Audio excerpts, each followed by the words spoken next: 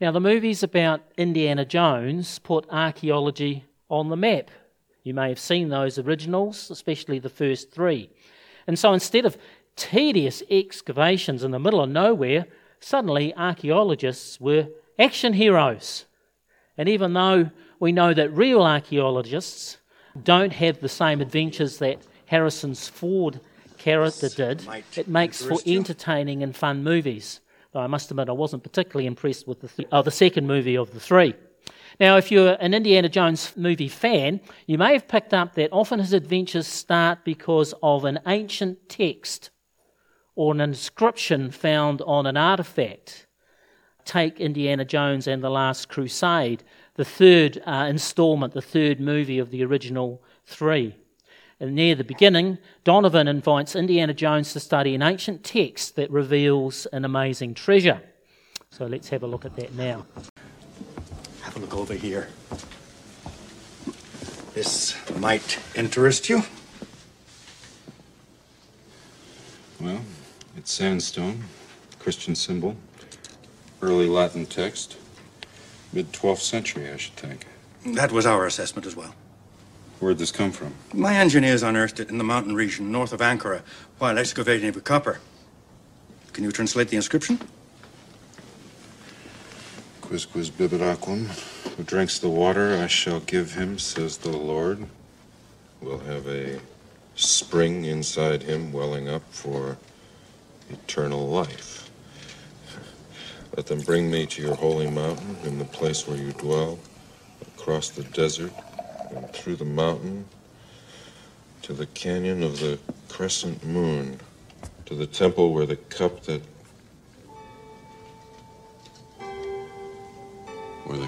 holds the blood of Jesus Christ resides forever.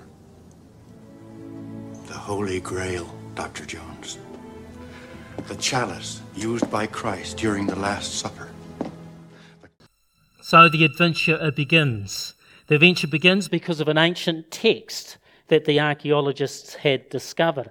And today we're going to turn to our own ancient text, but a text that wasn't written on a sandstone block in Latin, but texts that were written originally in ancient Hebrew and Greek, our Old and New Testaments. You'll see today Peter references those who searched the ancient scriptures, just like Indiana Jones searched that script, and they followed their own adventure. They followed their own adventure as God revealed to them fresh word, and they laid this alongside the Old Testament, the Hebrew Scriptures. So this morning we're going to follow something of that journey, our own archaeological adventure, as we focus on three areas that Peter will bring to light. And those three areas are what was searched for, what was found, and then what happened next. So in these ancient scriptures, what was searched for, what was found, and then what happened next. And you'll pick this up in 1 Peter chapter 1 verse 10 where we left off last week, and we have this scripture passage here. Concerning this salvation, the prophets who spoke of the grace that was to come to you searched intently and with the greatest of care. And so here, front and centre, we have both the treasure hunters and the treasure. So who were hunting for this great treasure? Well, it was the prophets of old, prophets from ancient days, even in Peter's time. They were the Indiana Jones, so to speak. But what about the treasure? What was the treasure that these prophets were intently searching for? It wasn't the Holy Grail, it was this salvation. Concerning this salvation, the prophets searched intently and with the greatest of care.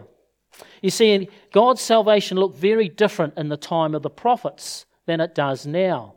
But a change was coming, a seismic change, a heaven-shattering change was coming. And God signaled this to his prophets, that the old way was going to pass and a new way of salvation coming. And so how did God signal to these ancient prophets? Well, he gave them a revelation, hints and clues. It was like God was giving them a treasure map that needed to be deciphered with the new salvation as the treasure. The X marks the spot. And so these old prophets, they searched intently. They searched by taking the new revelation that God gave them and then searching the ancient scriptures that they already had. And so we can imagine Zechariah. Zechariah was one of the last prophets who received prophecies from God or God's word. And so we're going to track one of Zechariah's prophecies. It covers 3 chapters. I'm not going to read the whole 3 chapters. What I'm going to do is pull out those parts that reference the new salvation. And this is the revelation that Zechariah received. Now, because he was one of the latter prophets, the rest of the Old Testament had been written, all of Moses and Isaiah and all the history, so he had access to that. But this is the fresh revelation from his day. And so we have here in Zechariah chapter 12, verse 10, "They will look on me, the one they have pierced, and they will mourn for him as one mourns for an only child, and grieve bitterly for him as one grieves for a firstborn son." And then later on in the same prophecy in chapter 13 verse 1, "On that day a fountain will be opened to the house of David and the inhabitants of Jerusalem to cleanse them from sin and impurity." So these are the hints and the clues that Zechariah is getting about the new salvation that was to come. Didn't stop there. The very next verse, "On that day I will banish the names of the idols from the land, and they will be remembered no more, declares the Lord God." Chapter 14, verse 1, "A day of the Lord is coming." And finally, verse 9 of chapter 14, "And the Lord will be king over the whole earth. On that day there will be one Lord, and his name the only name." And so there were all these hints and clues that were coming of the new salvation, that special day. And so what was Zechariah to do with these words? Well, he was faithful. So he wrote them down and then he declared them to the Israelites in the temple and in the marketplace. He faithfully discharged his responsibility by sharing God's word and challenging God's people. But it didn't stop there. He didn't just file away his scroll. What he did is he then got the Old Testament scrolls and his new revelation. And then we are told that by Peter that he searched intently and with great care. And he was searching for what this salvation would look like. And he had some focuses, and 1 Peter tells us what the focus of Zechariah and the other prophets were. In verse 11, just before that, the prophets searched intently and with the greatest of care. And then verse 11, trying to find out the time and the circumstances to which the Spirit of Christ in them was pointing. So what were the prophets looking for? Well, they were looking for the time of this new salvation. God would say, in that day, and describe the new salvation. So they were looking for the signs. What would that day look like? What would be the signs? And what would this new salvation look like? So Zechariah and these later prophets, they scoured the Old Testament looking for hints and clues.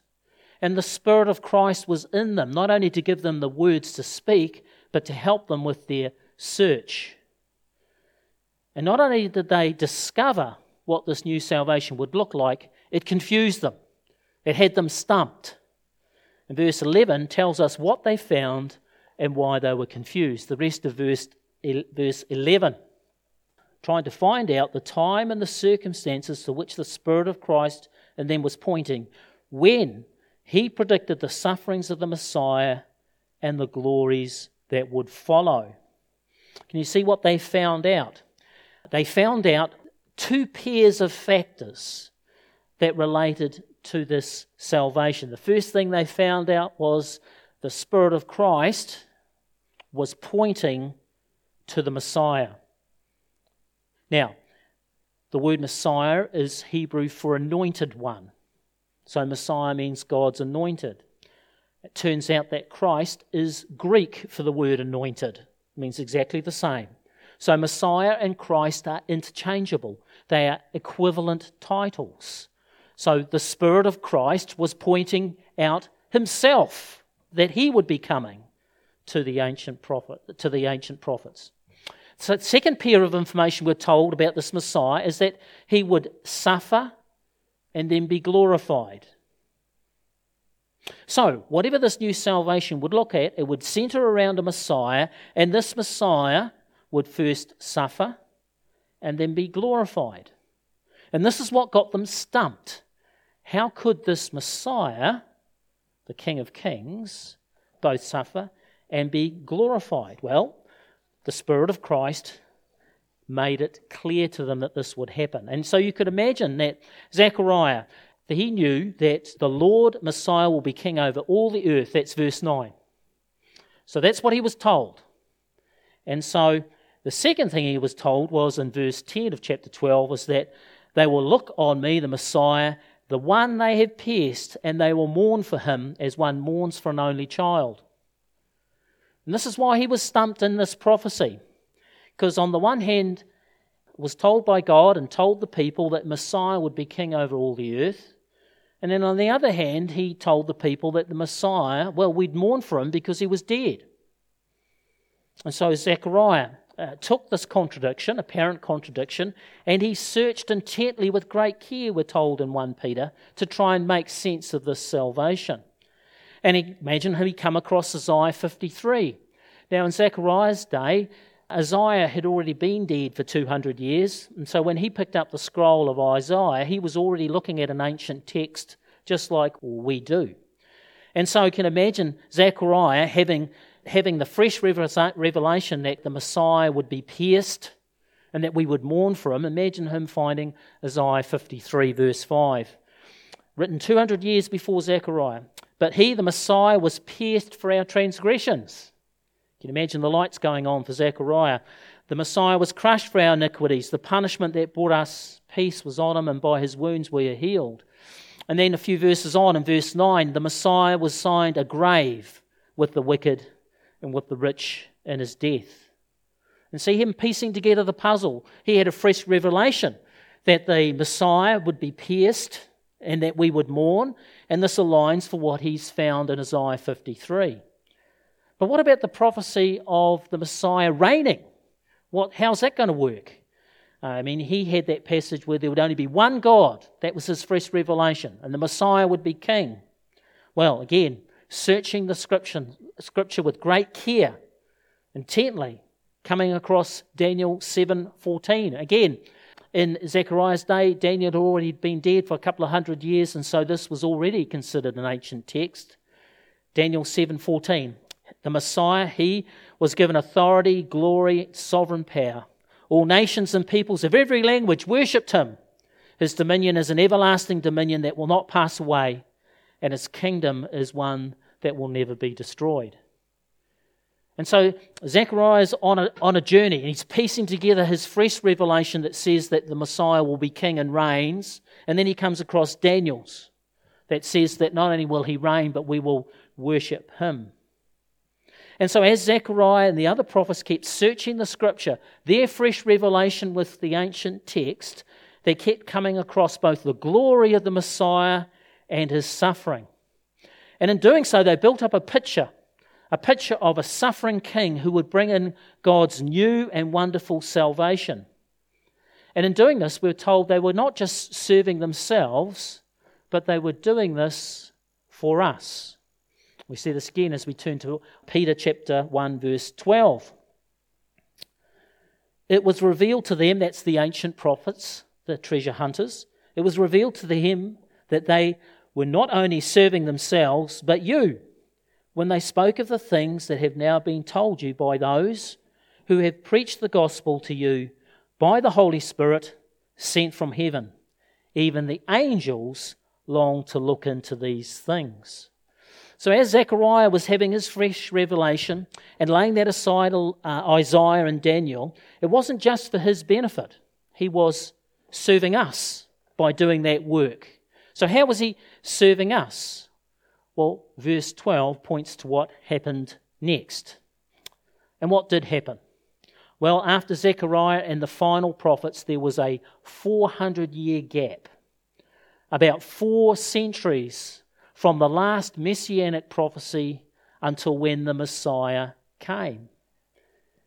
And in that time, speculation was rife and it was misleading, because not only the prophets but the people were stumped. How can a conquering king suffer and die?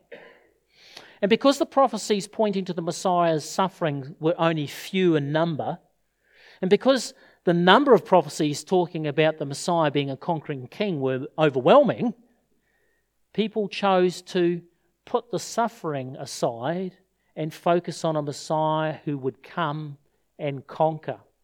And so in Jesus' day, everybody was looking for a king of royal lineage who would rise up and throw out the hated Roman conquerors, set up his throne in Jerusalem, and Israelites would be his favoured people. And while they were looking for a conquering king, Jesus was born to humble parents in a nowhere town in a forgotten part of the Roman Empire. And while Jesus was fulfilling many of the prophecies like Isaiah 61:1, the Spirit of the Sovereign Lord is on me, because the Lord has anointed me to proclaim good news to the poor. Nothing about conquering the Romans there. He has sent me to bind up the brokenhearted. Nothing about reigning victorious there. To proclaim freedom for the captives and release from darkness for the prisoners. And while Jesus was fulfilling prophecies like this, most, if not everybody, were missing the point, including Jesus' disciples. You see, they were expecting Jesus to take the throne and reign and to set them, the 12, up as his favoured officials, his royal courtiers. But they did not realise there needed to be a cross before the crown. Even Peter, who wrote this letter, he missed what the prophets had discovered. And we may remember the story well when Jesus' ministry was at its height and he asked his disciples, "Who do you think I am?" And Peter confidently replied, "You are the Messiah." But then look what happened next. Are you familiar with what happened straight away? From being declared that to be the Messiah, Jesus then described how he must suffer. And so we pick this up in Mark chapter 8, verse 31. Jesus then began to teach them that the Son of Man must suffer many things and be rejected by the elders, the chief priests, and the teachers of the law, and then he must be killed and after 3 days rise again. He spoke plainly about this. And Peter took him aside and began to rebuke him. So Peter, who wrote this letter that we're looking at, rebuked Jesus. Now why? Because the idea of a suffering king was too hard for Peter to fathom. He had bought in to the assumptions of the age that the Messiah would come only as a conquering king, and had put away the suffering prophecies to the side. You see, even though the earlier prophets had done their work well, even though the earlier prophets, guided by the Spirit of Christ, pointed clearly that the Messiah must suffer and die, even Peter missed the point. And all this, all of the time and the circumstances, and what the angels longed to look to, came to a head on Resurrection Sunday. And for we may again know the story of those 2 dejected disciples who left Jerusalem and were on the road to the village of Emmaus. And then a stranger came up to join them. It was Jesus, but they were kept from recognising Jesus. And they explained to the stranger how upset they were, how they were devastated with the death of Jesus, their master. And then Jesus, after listening, said this in Luke 24, and this is where all of the searching of the prophets for hundreds of years before comes together in these words of Jesus. Luke chapter 24, verse 25. Jesus said to them, "How foolish you are, and how slow to believe all that the prophets have spoken. Did not the Messiah have to suffer these things and then enter his glory?" All that work that the prophets had done before had been to explain exactly this. And then, verse 27, and beginning with Moses and all the prophets, Jesus explained to him what was said in all the scriptures concerning himself.